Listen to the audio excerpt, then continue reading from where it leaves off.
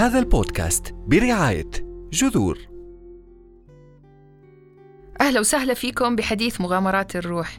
اسمي خديجة المحيسن، وشرف كبير إلي إنكم عم تعطوني وقتكم وبتسمعوا الأحاديث اللي بتفتح قلوبنا وعقولنا لمواضيع وتجارب بتقربنا من مفهوم الرحمة والعيش الرحيم بشكل عام، بتلهمنا وبتعلمنا وبتساعدنا إنه نتطور ونكبر ونسمو في أفكارنا ونظرتنا للدنيا ودورنا فيها.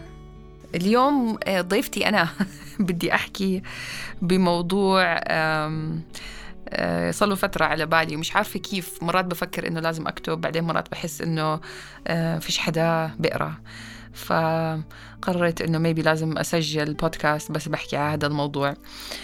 الأسبوع الماضي كنت في اجتماع أنا بمجلس مجلس أمناء مدرسة خاصة بالأردن، فكنا باجتماع وكانوا عم بيعملوا presentation عن موضوع البيئة وسياسات إحنا للحد من العادات والممارسات اللي ممكن تضر بالبيئة.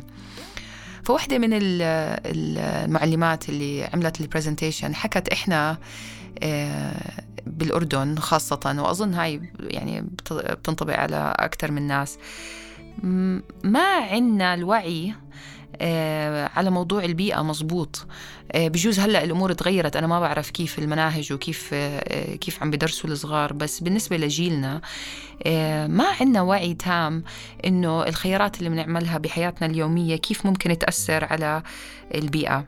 فهي بتقول تجربتها هلأ بالمدرسة وإنها جزء من هذا الفريق اللي عم بيشغل على هاي الشغلة، عم بفتح عينيها لأمور هي يعني لعادات إلها بتعملها ببيتها كأم ما كانت تفكر فيها من قبل. فطبعا هي زرعت البذرة براسي إنه لازم نحكي على هذا الموضوع، وإحنا أول ما نقدر نسلط الضوء على نقطة معينة أو موضوع معين منزيد الوعي. بس نزيد الوعي تلقائيا بدون ما نعمل أي إشي، شوي شوي بتبلش عاداتنا تتغير ومنبلش نلاحظ إنه تصرفاتنا وقراراتنا وإيش أثرها بتصير أثرها يكون أكبر وأكبر. طبعا أنا مش عايشة بعالم الأحلام، أنا بعرف، وأنا أكتر وحدة بفكر إنه مرات أنا نقطة هيك صغيرة ببحر، وأنا شخص ما إلي تأثير على لا سياسات بلد ولا أثر بيئي مثلا للعالم. بس المضبوط إنه لا، غلط. أنا أظن القرار اللي أنا بعمله وتصرفاتي والخيارات اللي بعملها إلها أثر كبير على محيطي، ولما أثر على محيطي بيأثر على محيطه، وهيك بتصير أثرنا أكبر وأكبر. فاليوم بدي أحكي على ما يسمى بصمتنا اللي بنتركها بخياراتنا اليومية. عشان هذا لازم نسلط الضوء عليه.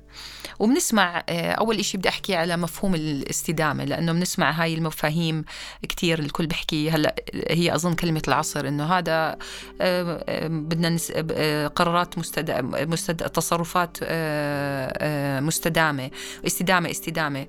اللي سؤال بدي أسأله، إحنا بدنا نستديم إيش بالضبط؟ يعني إذا بنطلع على الوضع هلأ بالأرض ووضعنا، حتى إذا بدنا ناخده بشكل يعني محلي، إيش الوضع اللي بدنا نستديمه؟ بدنا نستديم قراراتنا وأثرنا على البيئة بهذا الحال اللي إحنا فيه. فده يعني إحنا مش عم نعمل إعادة إحياء أو إعادة بناء، إحنا عم نستديم وضع غير صحي، وضع قائم غير صحي. فما بدي أستعمل مفهوم الاستدامة، أنا بفضل أحكي مفهوم إعادة الحياة، مفهوم الاستثمار بالحياة وإعادة البناء. وبس نوصل لمرحلة تانية اللي إنه المقياس هو الحياة والصحة، بعدين بنحكي بالاستدامة. بس نستديم وضع غير صحي قائم هو غلط يعني. فما رح أحكي بالاستدامة هاي النقطة الأولى. ونقطة تانية إنه اللي ذكرتها أول إشي، إنه إحنا مش عاجزين، إحنا القرار اللي إحنا بناخده رح يأثر، رح يعمل تأثير. فأملي إنه أي حدا عم بيسمعني هلأ ويفكر بس بقراراته ويصير ينتبه إيش الأمور اللي عم بعملها كل يوم اللي ممكن يكون إلها بصمة كبيرة.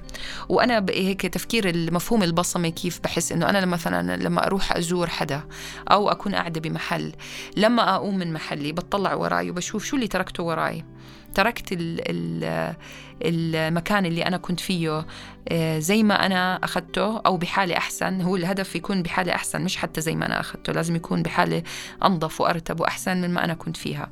بس بهذا بمفهومها البسيط كتير. فخلينا نحكي على البيت مثلا، نبلش بالبيت تبعنا. المواد التنظيف اللي بنستعملها. كنت ماخذة رايحة شوبينج، بتسوق مع أمي، وطبعا تعرفوا إحنا بنعرف إنه كل ما نستعمل مواد تنظيف قوية بيتنا أنظف. وبعدين الشركات بتعرف كيف تسوق، فلما تقول لك 99% مثلا أنتي بكتيريا، لأنه بقتل 99% من البكتيريا.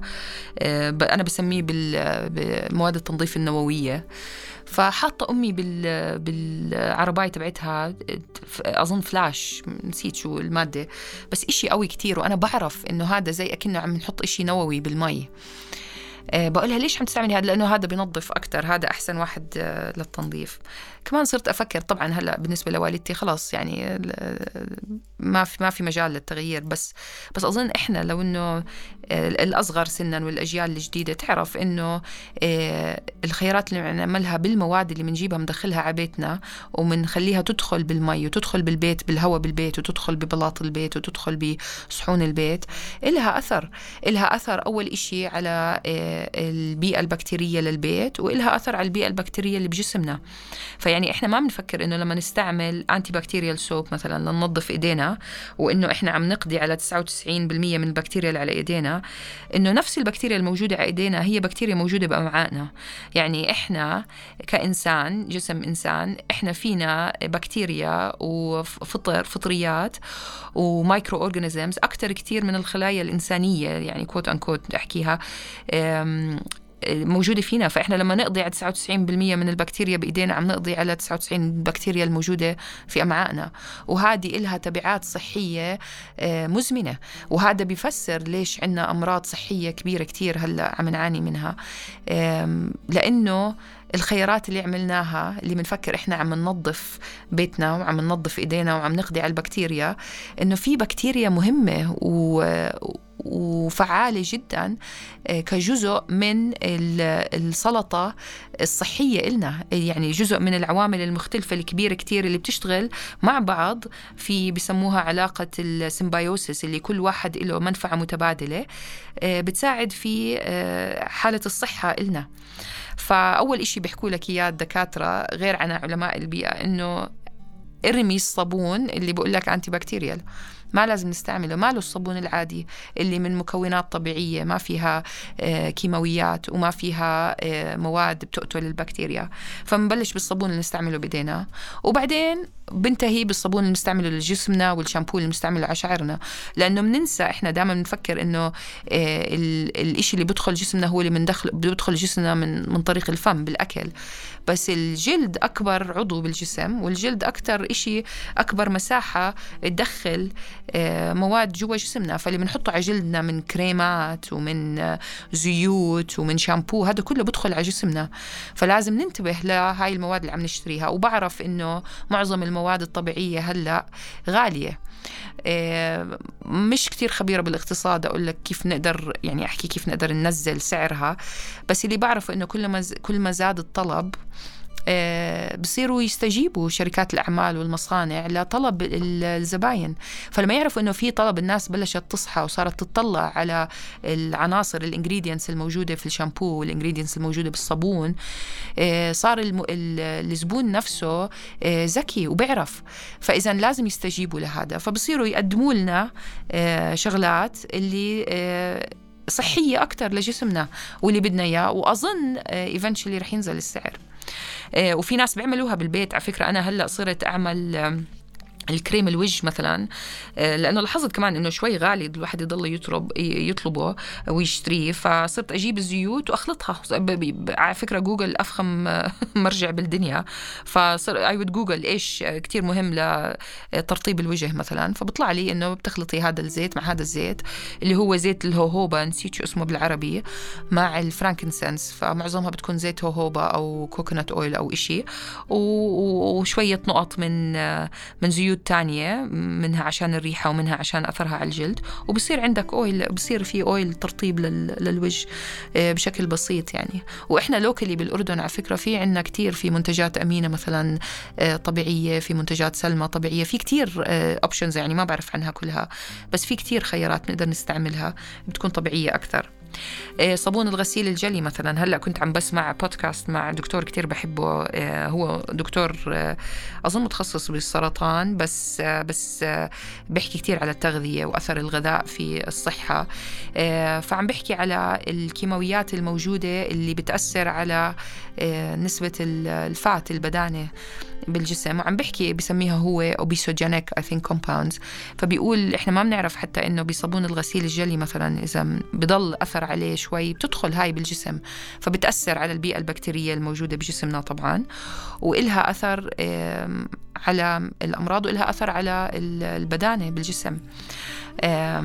فبعدين نفس الشيء اللي بنستعمله لتنظيف الأرض واللي بنستعمله لتنظيف الأزاز، يعني هلأ خلاص نعرف كلنا إنه نستعمل خل مثلا مع المي بلمع الأزاز، مش ضروري نستعمل إشي مليان كيماويات بتأثر علينا.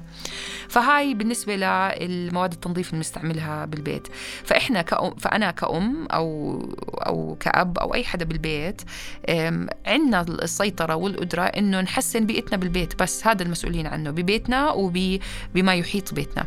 ونفس الشيء إذا في مراكز الأعمال، يعني أنا في شغلي بهاي المدرسة عنا سياسات بيئية، هلأ عم نجرب نحد من الكيماويات اللي بنستعملها بمواد التنظيف، لأنها لها تأثير على الطلاب وإلها تأثير على القدرات الذهنية للطلاب وإلها تبعات عظيمة كتير. فمنبلش بطرق بسيطة، إيش نقدر نعمل هلأ، إيش الخطوات نقدر ناخدها شوي شوي حبة حبة بنقدر نقدمها، ممكن تساهم شوي شوي في بناء بيئة صحية، منها ما منضر صحتنا وما منضر البيئة اللي حوالينا. قصة الأكياس البلاستيك، هلأ بعرف الأردن أعلنوا قبل أسبوع أظن إنه يا في حظر، مش متذكرة إيش كان الخبر، بس أظن إشي بما يتعلق بالأكياس البلاستيكية. طبعا بنعرف هلأ إنه لما نسافر برا بدفعونا حق الكيس إذا بنستعمل كيس بلاستيك.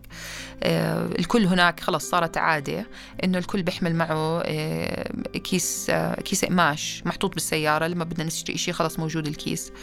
أنا لاحظت من قبل كم من سنة لما بلشت أحمل الكيس القماش استغراب اللي بيبيعوا مثلا لما أقول لهم ما تحطوه بكيس، إذا ما معي كيس قماش حتى ما بحطه بكيس، بحمل الأغراض زي ما هم. كانوا يستغربوا، هلأ بطلوا يستغربوا كتير، فأظن شوي شوي بلشت الشغلة تصير عادية. دائما بشبه هذه القصة بقصة حزام الأمان بالسيارة. أظن يعني والدي توفى قبل 13 سنة، بس بتذكر لما بلشوا القانون قبل بجوز أكتر من 20 سنة أو حتى أكتر، ما كان يرد، يعني ما بدك حدا كبير يرد إنه شو قصة الحزام الأمان. بس بعد شوي خلص صارت شغلة طبيعية وبديهية، حتى مع والدي كان يحطه، وصارت الشغلة ما بنفكر فيها مرتين. فإذا قدرنا نعمل هاي أظن نقدر نعمل كل شيء. فالبلاستيك يعني من أكتر المصايب اللي عم نتركها، عم نجمعهم، يعني وين عم بيروحوا هدول؟ رح يضلهم بدهم مئات الآلاف من السنين حتى يتحللوا. فكل كيس بلاستيك بناخده يعني تخيل أنت لما تجمع، يعني تخيلي إنه بتجمعي الأكياس البلاستيك الموجودة عندك بالبيت حطيها بجبل هيك، وكل إنسان على وجه الأرض عنده نفس العدد أكياس البلاستيك. هدول وين بدهم يروحوا؟ بدهم يروحوا على لاندفيل. قديش بدهم يقعدوا؟ مئات الآلاف من السنين. طب قديش رح يضل في محل نقدر نحطه بالأرض ليستوعب هاي الكمية من النفايات اللي منخلفها ورانا، واللي فيه بديل إلها سهل كتير. نرجع إنه استعمال أكياس البلاستيك، وهي إشي بسيط نقدر نعمله. خلاص ما في أكياس، عنا أكياس قماش، أو بنعيد نستعمل الموجود عنا، إعادة استعماله، بنحمله معنا نفسه وبنستعمله. دائما موجود بالسيارة، هاي أسهل طريقة أنا لقيتها عندي. أو حتى الشناتي إذا بنحمل شنطة كبيرة شوي بنحط فيها الأغراض اللي بنشتريها. هلا بالنسبه لموضوع البلاستيك، وهاي النقطه اللي اظن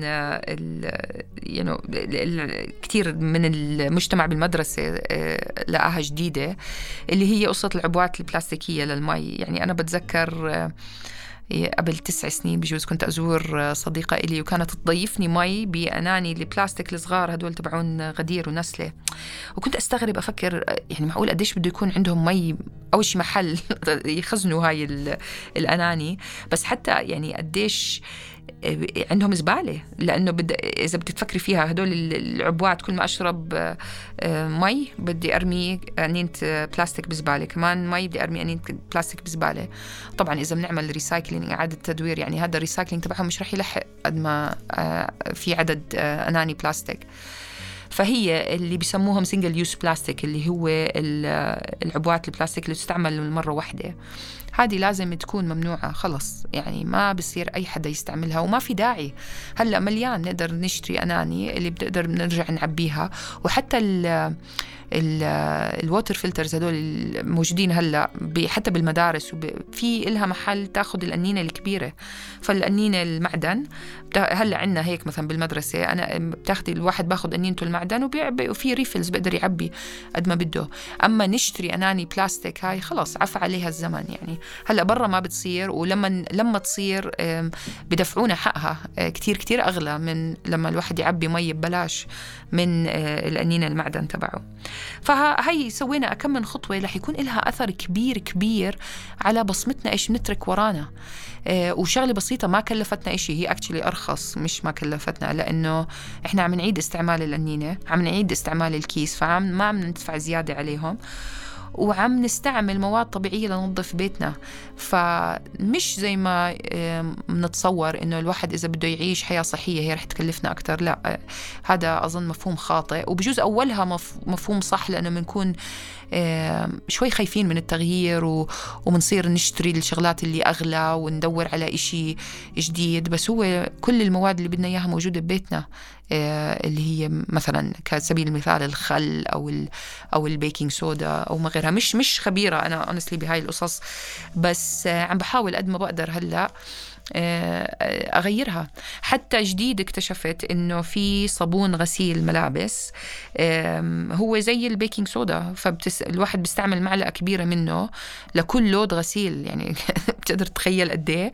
كنت أستغرب إنه معقولة رح ينظف الأواعي هاي معلقة كبيرة، بس مزبوط بتنظف.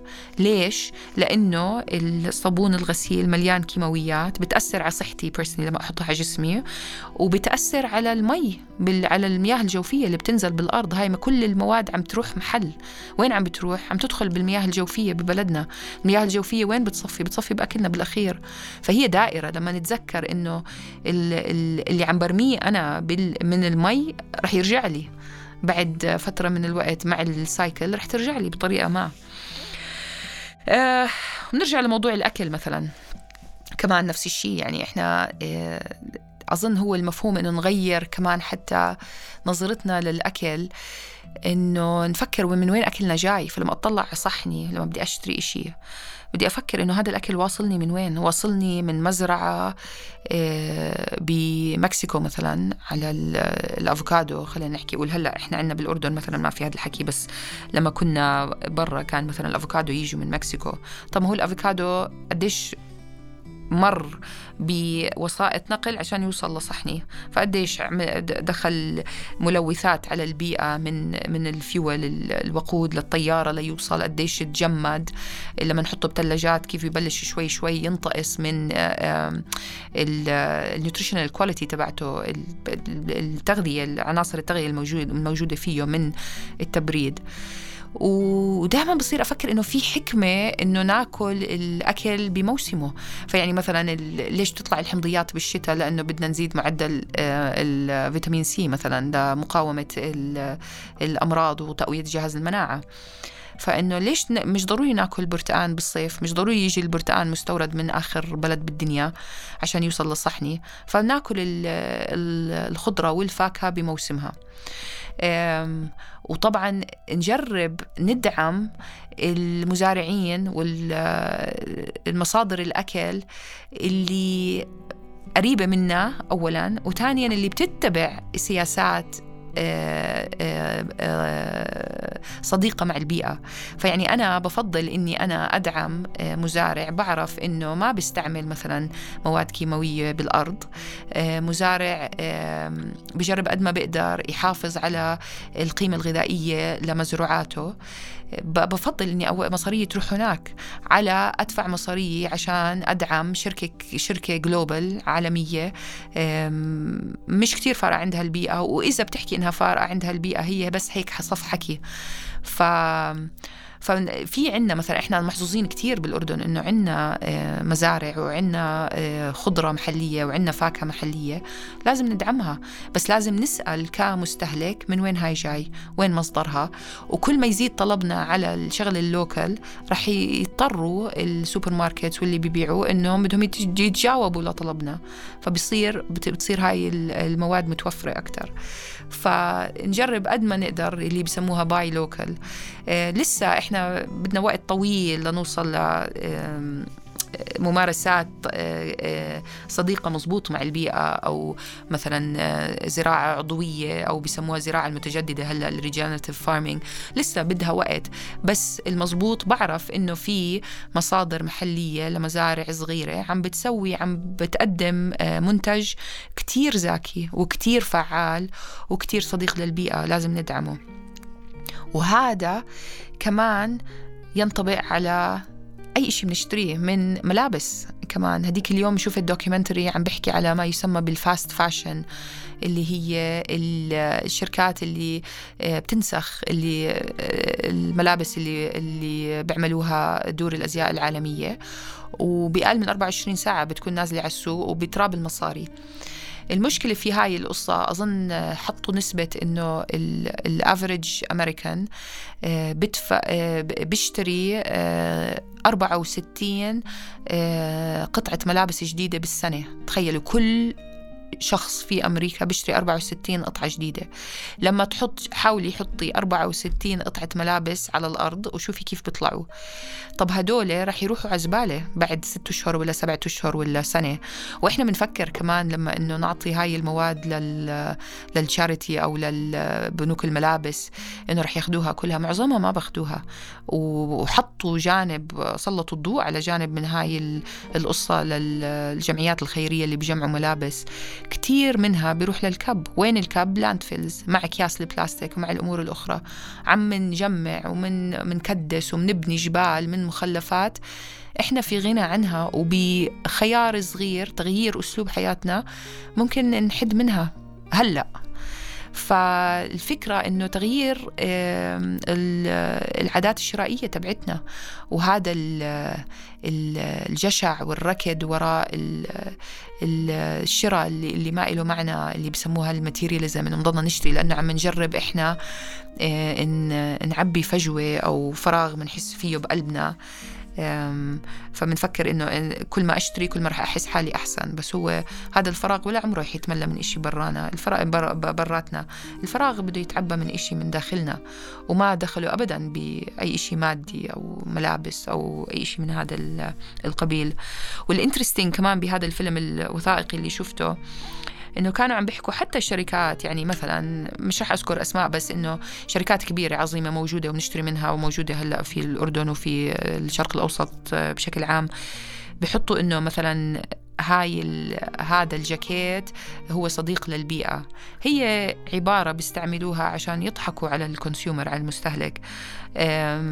بجوز إذا مثلا أعطوا سنت أو أعطوا فلس من هذه الايتم الجاكيت اللي باعوه، اعطوه لتشاريتي بتشتغل في مجال البيئة، هذه التصرف تبعهم بيسمح لهم انه يحطوا هاي الليبل على الجاكيت. بس لما الواحد يعرف مزبوط او يبلش يعمل شوية بحث عن شو اللي بالضبط عم بيعملوه عشان تكون هاي الايتم الملابس هي صديقة للبيئة، بنعرف انه هذا مش مزبوط. وما في جهة اصلا تلحقهم او جهة تروح تقول لك هذا اشي مزبوط ولا لا، وممكن نصادق عليه ولا لا. وباي ذا واي هذا ينطبق حتى بعالم التغذية كمان نفس الشيء، وعالم السبلمنتس والفيتامينز، وهذا كل كله هاي it's unregulated، ما في جهة عم تركض وراهم وبتتابع.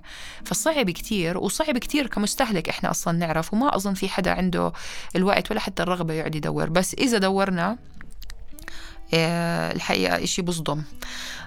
نفس الشيء حتى على الدراسات العلمية، لأنه كتير سهل أنا أقول كلمة. أثبتت الدراسات العلمية أنه هذا الإشي بيعمل هيك.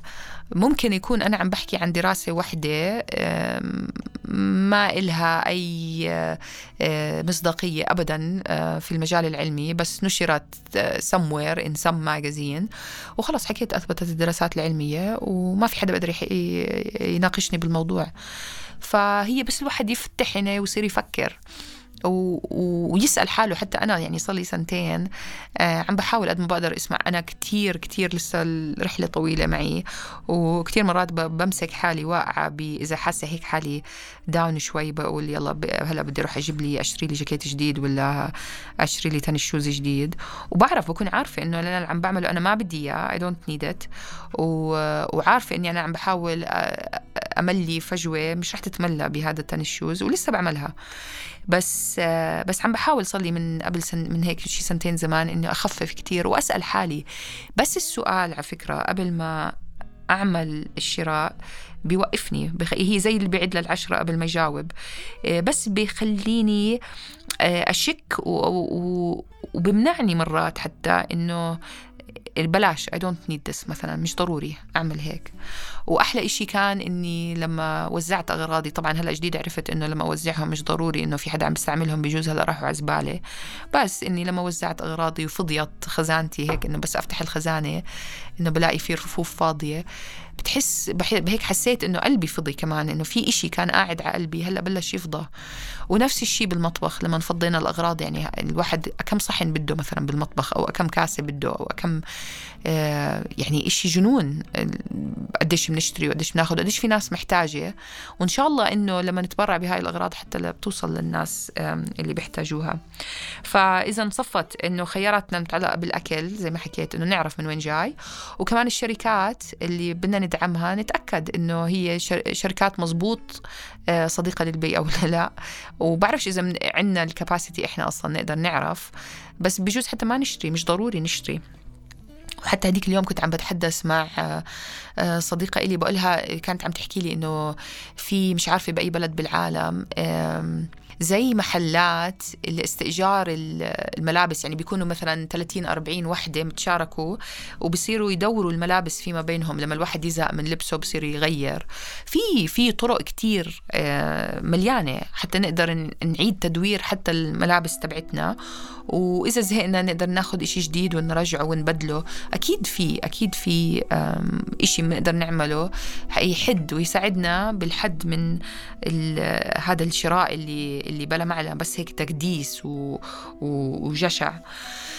ونفس الشيء بالنسبة للسيارات اللي بنسوقها. طبعا أنا بحكي هيك وأنا لسه ما غيرت وعم بحاول، بس المشكلة إنه كتير غاليين حتى السيارات الهايبريد أو الإلكتريك. بس كمان الواحد يفكر إنه البنزين اللي عم نستعمله هذا أكيد مش إشي صديق للبيئة. فنجرب قد ما بنقدر حتى بالسير نمشي أكتر بجوز. يا ريت إنه يكون عنا أرصفة بتساعدنا وبتحمسنا إنه نمشي. هلأ مش سهل قد ما نحكي ونفكر إنه نمشي، ومش آمن كتير بالحالة مثلا حالة عمان أنا عم بحكي. بس maybe نمشي، نستعمل وسائط نقل عام، نستعمل الدراجات الهوائية كمان. هذا شوي بعالم الأحلام بالنسبة لوضعنا هون بالأردن، بس شغلة نفكر فيها للمستقبل. يعني أنا شفت التحول اللي صار بفانكوفر وكندا بشكل عام، وحتى بلندن. بلندن كنت أفكر إنه ولا يمكن لندن تزبط مع العجقة بالسيارات إنه ينعمل مسارب خاصة للدراجات الهوائية، بس سووها. فإذا بتتسوى هناك رح تتسوى هون.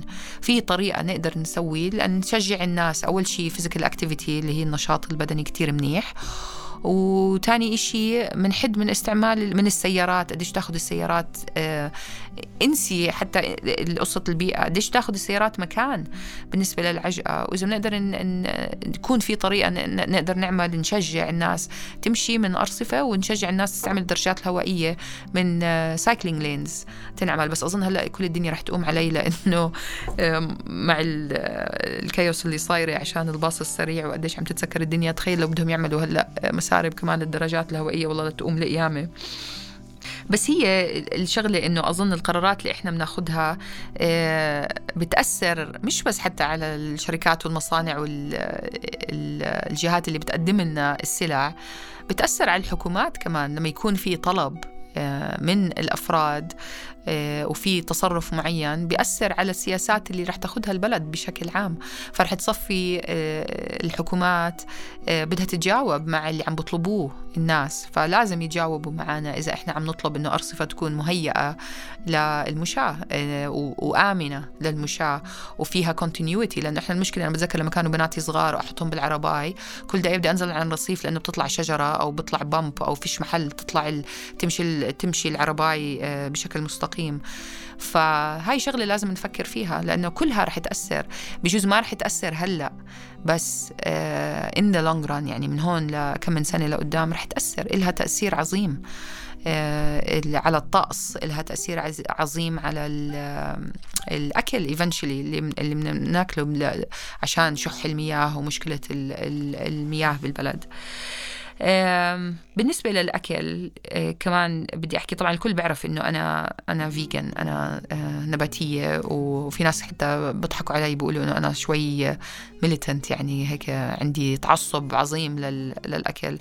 والمزبوط أنا مش متعصبة، وأنا بفهم إنه في دور كل واحد فينا بيلعبه. ففي دور للي باكل لحمة، وفي دور للي ما باكل لحمة، وفي دور للطبيب، وفي دور للمعلم، بس اللي بقوله إنه تخيل إنه في أسلوب حياة بيقدر يمكن الإنسان إنه يعيش بتناغم مع حاله مع صحته، ويعيش بتناغم مع البيئة اللي حواليه، ويعيش بتناغم مع كل من يشاركه هاي الأرض، وهو موجود، واللي هو الأكل النباتي. هذا أنا ما عم بحكي هيك عشان أخلي الناس كلها تصير نباتية، بس بحكي إنه بجوز حتى لو استبدلنا مثلا وجبة أو وجبتين بالأسبوع بوجبات نباتية، حتى هاي الوجبة الوحدة رح إلها تأثير عظيم على صحتنا، وإلها تأثير عظيم على البيئة، وإلها تأثير عظيم على كل ما يشاركنا الأرض.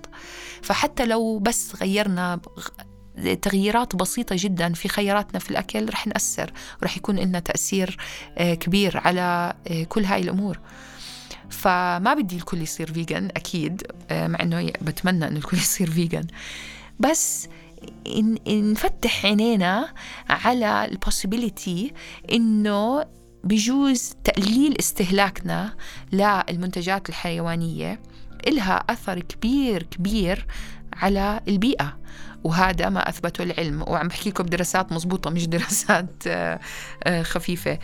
إنه يعني بيقولوا لك اللايف ستوك مثلا الريزنج كاتل اللي هي ريزنج تربية المواشي أثرها كتير أعظم على البيئة من أثر مثلا كل وسائل النقل المجتمعة اللي هي including الطيارات والبوتس والسيارات والترينز وكله. فإحنا دائما بنركز على نقطة ومن غض النظر عن نقطة تانية، لأنه بجوز النقطة التانية ممكن تمسنا أكتر، فما بنحب نطلع عليها. بس الحيوانات بشكل عام اللي هي الطريقة اللي هلأ إحنا فيها عم نربي المواشي عشان تميت، عشان تلاقي الديماند الموجود عليها definitely unsustainable، هي غير مستدامة بوضعها الحالي، وأثرها أكثر من كل وسائل النقل المجتمعة. فإحنا إذا استبدلنا وجبة واحدة مثلا بوجبة نباتية وإمنا هاي ببلش يخف الديماند. هو already هيك عم بيصير أصلا عالميا. في كتير مزارع مثلا تربية الأبقار عشان الحليب هلأ حولت لحليب نباتي اللي هو معمول من الشوفان ومن الناتس والمكسرات وغيرها، وبطلوا يشتغلوا بهاي الشغلة لأنه الطلب على الحليب قل. الطلب على اللحمة قل، فهلأ صاروا يطلعوا على بدائل تانية. وطبعا طالعة يعني هلا بنطلع برا، طالعة الاندستري اللي بتعمل الفيجن ميت اللي هي نون انيمال ميت كبيرة كتير. ليش؟ مش يعني دفنتلي هي منيحة للبيئة، بس لأنها مربحة. ليه؟ لأنه في طلب كتير عليها. الناس بتحب طعم اللحمة، بس لما الناس تعرف إيش الأثر البيئي، انسى على الأثر على الصحة، الأثر البيئي لخيارنا إنه ناكل لحمة، بطلت تطلبها. فإذا في خيار تاني ممكن أعطيه بنفس الطعمة وبيلبي نفس الحاجة، رح أروح طبعا عليه. وهذا اللي صاير، وصارت مربحة لدرجة إنه مش ملحقين على الطلب. وهلأ شوي شوي عم تبلش توصلنا بالعالم العربي، يعني مش موجودة كتير، مع إني أنا مش كتير من أنصارها، لأنه أنا برأيي إنه لما الواحد يصير نباتي طبيعيا رح يبطل هذا الكريفينج للمنتجات الحيوانية، ورح يتجه أكتر بتغير. أصلا هو كمان أثبت العلم وعلم مزبوط إنه حاسة التذوق هي مكتسبة. فإحنا بنغير التيست بادز تبعونا، وبتتغير البيئة البكتيرية اللي فينا، فبصير الكريفينجز تبعونا كلهم بتغيروا. وهذا كله طبعا له أثر عظيم على البيئة لما نرجع لموضوعنا للبيئة. فهي هاي الشغلة، بس إنه حبيت أسلط الضوء على حياتنا اليومية وعلى خياراتنا اليومية، ونشوف إذا بنقدر بس هيك، بس لما نعرف إنه نوقف نسأل حالنا إيش عم نسوي، ممكن نبلش نغير شوي من تصرفاتنا. فإن شاء الله هيك نبلش يكون هذا حديث هلأ، يكون حديث ياخد فرونت اند سنتر، يعني نصير نحكي عنه بجلساتنا، نحكي عنه في مدارسنا، نحكي عنه في جوامعنا، نحكي عنه في لقاءاتنا.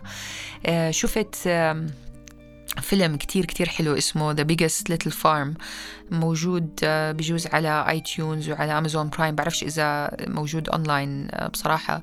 بس الفيلم بيوثق قصة مزارع، هو فيلم ميكر، صار مزارع، وزوجته هي شيف، اشتروا مزرعة، وبيوثق قصتهم بهاي المزرعة ل7 سنين. والمزرعة مبنية على مفهوم الريجنراتيف فارمينج اللي هو الزراعة المتجددة. وهذا المفهوم هو المفهوم اللي أبعد من الزراعة العضوية، لأنه هذا المفهوم بيركز على صحة التراب، وبيركز على إعادة إحياء البيئة البكتيرية الموجودة بالتراب، لأنه هي المصدر بقولوا لك هي حتى مفتاح حل مشكلة البيئة بشكل عام. أخذهم 7 سنين لتوصل المزرعة لوين هي اليوم. صوروا معظم الفيلم على فكرة على التليفون، لأنه كان كل ما يصير إشي بالمزرعة بدهم يوثقوه، أول إشي كان موجود عندهم هو التليفون. بس بيحكي قصة عميقة كتير، إنه لهلأ لسه عم بفكر فيها من ناحية ثيمز، وكلها مبنية على المفهوم السيمبيوسيس اللي هو العلاقة المنفعة المتبادلة والعلاقة المتبادلة. وبيقول لك إنه كل فرد، كل كائن حي موجود على هاي الأرض له دور يلعبه، ما في حدا ما له دور. وهذا يعني إنه أنا إلي دور، وإنتي إلك دور، وإنت إلك دور، كل واحد فينا إله دور، ودورنا بنلعبه على أحسن وجه لما إحنا نكون بصحة على أحسن وجه، ولما يكون عنا وعي تام وفرصة إنه نعمل اللي لازم نعمله بدون معوقات وبوعي زي ما حكيت. فكتير على فكرة I recommend تشوفوه إذا بتقدروا، إذا ما بتقدروا بركن أكتب عنه. بس هي حبيت أنهي عشان أسكر الدائرة بهاي، نرجع لموضوع السيمبيوسيس ونرجع موضوع الدور. وأنا بدي أعيد إني أنا مش سلبية، وما عم بتطلع بس على المشاكل القائمة، أنا بالعكس أنا إيجابية كتير، وبتطلع على إيش ممكن أعمله هلأ، إشي صغير ممكن أعمله كل يوم في حياتي اللي ممكن يترك أثر كبير. ليش؟ لأني بأمن إنه إحنا في علاقة، أنا إلي دور والجميع إله دور، وإحنا في علاقة منفعة متبادلة، وهاي المنفعة بتصير إذا أنا قادرة أشتغل شغلي بدون معوقات. وبس. ثانك يو كتير انكم سمعتوني. بليز قولوا لي، شاركوني افكاركم، واذا عندكم اي اسئله. بحب كتير احكي بهذا الموضوع، وانا هاي موضوع البيئه ما كان على البال ولا على الخاطر. على فكره لما قبل 3 سنين درست بمركز دراسات التغذيه بكورنيل، انا كنت همي الصحه وبس، داخله على هذه القصه كلها من مفهوم الصحه. وكان جزء من هذا البرنامج انه لازم يعطونا كورسز على البيئة. ولقيت حالي زي الولد الصغير اللي داخل على ديزني لاند ولا إشي، أو بمحل كاندي. لما بلشت أتعلم وتفتحت عيوني على قصة البيئة والمصايب اللي عم نسويها إحنا، الإنسان عم بيسويها في البيئة، كنت أبكي وأنا بتعلم وأقول كيف ما حدا قال لي، كيف ما حدا علمني، كيف ما حدا علم أهلي وعلم جدودي. ولسه جدودنا طبعا وضعه وأهلنا وضعهم كتير أحسن من الوضع اللي إحنا فيه. فهدفي اليوم من حديثي بس إنه أجرب هيك أفتح الباب أو أفتح شباك صغير. بس الموضوع عميق وأنا مش خبيرة ومش عالمة أكيد، بس ممكن أبحث وممكن أجيب. فإذا في أي سؤال بتحبوا تسألوني أو بتحبوا نكمل الحديث، أنا جاهزة كتير. وشكرا لأنكم سمعتوني.